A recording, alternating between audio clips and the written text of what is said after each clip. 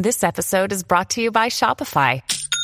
Forget the frustration of picking commerce platforms when you switch your business to Shopify, the global commerce platform that supercharges your selling wherever you sell. With Shopify, you'll harness the same intuitive features, trusted apps, and powerful analytics used by the world's leading brands. Sign up today for your $1 per month trial period at shopify.com/tech, all lowercase. That's shopify.com/tech.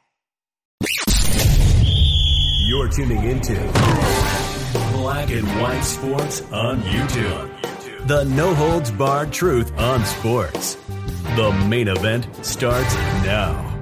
All right, Black and White sports fans, we must talk about the victimhood card yet again on the ATP Tour. Naomi Osaka, always playing the victim when it comes to the media, doesn't want to speak to the media, cries in interviews because she feels like she's being harassed, I guess you can say, mentally weak. Sloane Stephens, 2017 champion at the U.S. Open, same thing.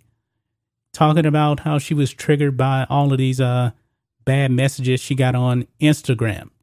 And now, folks, we have another player on the ATP Tour that wants to play the victim card again because she lost at the U.S. Open. But unlike Sloane Stephens and Naomi Osaka, this player right here isn't really that good. I mean, Sloane Stephens actually won the U.S. Open, and Naomi Osaka won this tournament 2 times. They were actually good on this surface at this tournament and good players overall.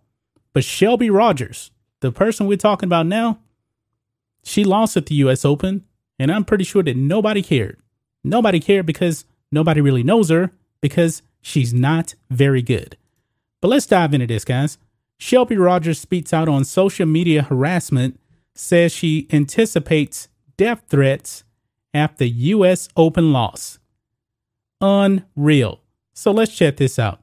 After her disappointing U.S. Open defeat at the hands of Great Britain's Emma Raducanu, hope I'm pronouncing the name correct, in straight sets, Shelby Rogers said she's now going to have to deal with, quote, 9 million death threats on her social media accounts from strangers who are unhappy with her loss.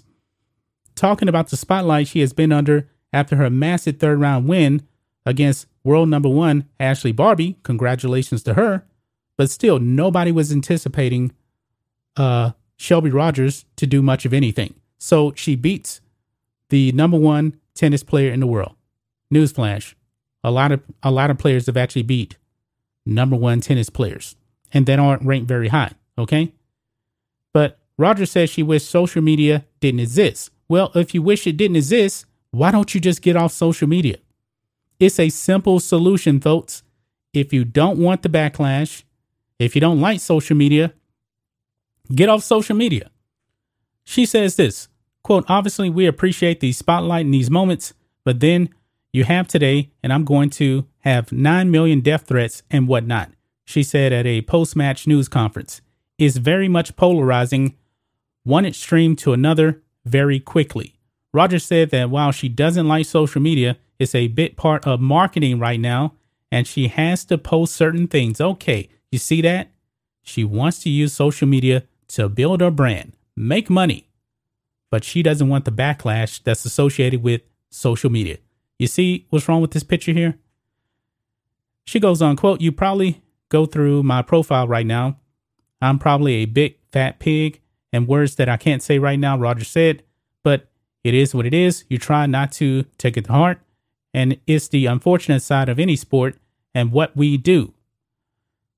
Okay. She says she didn't want to pay attention to comments from people posting about her from their parents' basement, but it, quote, does get to your head sometimes. Well, get off social media. Get off social media. If you're going to let this bother you, if you want to play the Sloane Stephens victim card or the Naomi Osaka victim card, get off social media. It's just that simple. But no, none of them want to do that. They want to use social media to their benefit. Quote, social media can't control what I'm doing and the way my training is going to go moving forward, but I wish it didn't exist. It's really tough. Former U.S. Open champion Sloane Stephens also opened up about receiving abusive and harassing messages on Instagram after a third-round loss against Angelique Kerber, calling it exhausting and never-ending. Now, folks, did anybody really anticipate Shelby Rogers winning this tournament? No, because check this out, guys. Shelby Rogers, a career 260 and 214 record. She is a little above average. That's it. And the people that usually win Grand Slams, usually their winning percentage is over 80% on the low end, I would say. And also, you know, a 260 and 214 record, that's pathetic for somebody that's supposed to be upper tier, but she has never been that. Okay. She's ranked number 43 in the world. She has never made it past the quarterfinals of any tournament, of any Grand Slam, I should say. Now, dating back to 2010, 11 years, she's won a grand total of 4 titles. 4. And 3 of those came in one season in 2013. That's pretty much it. But Shelby Rogers wants to play the victim card because she lost at the U.S. Open. This is absolutely pathetic, guys. This is really, really pathetic. She's not very good. She's not on the level of Naomi Osaka. And she actually is ranked higher now than Sloane Stephens, but she has never achieved the greatness that Sloane Stephens has actually achieved. I mean, this woman has never been in a finals of a Grand Slam tournament, but now she wants to play the victim card. This is a bad precedent that's been set out there. Naomi Osaka started this. Sloane Stephens is jumping on the bandwagon, and now Shelby Rogers is jumping on the bandwagon as well. I don't know what else to say about this, guys. This is a bad, bad trend. These athletes are just mentally weak. Mentally weak. And Shelby Rogers is 28 years old. She's been on tournaments since 2010, and nobody has really known her. Nobody has. I mean, let's be honest, folks. Outside of the Williams sisters, American tennis has not been very good. It hasn't been very good in quite a while. I mean, you probably have to go back to Lindsay Davenport outside of the Williams sisters.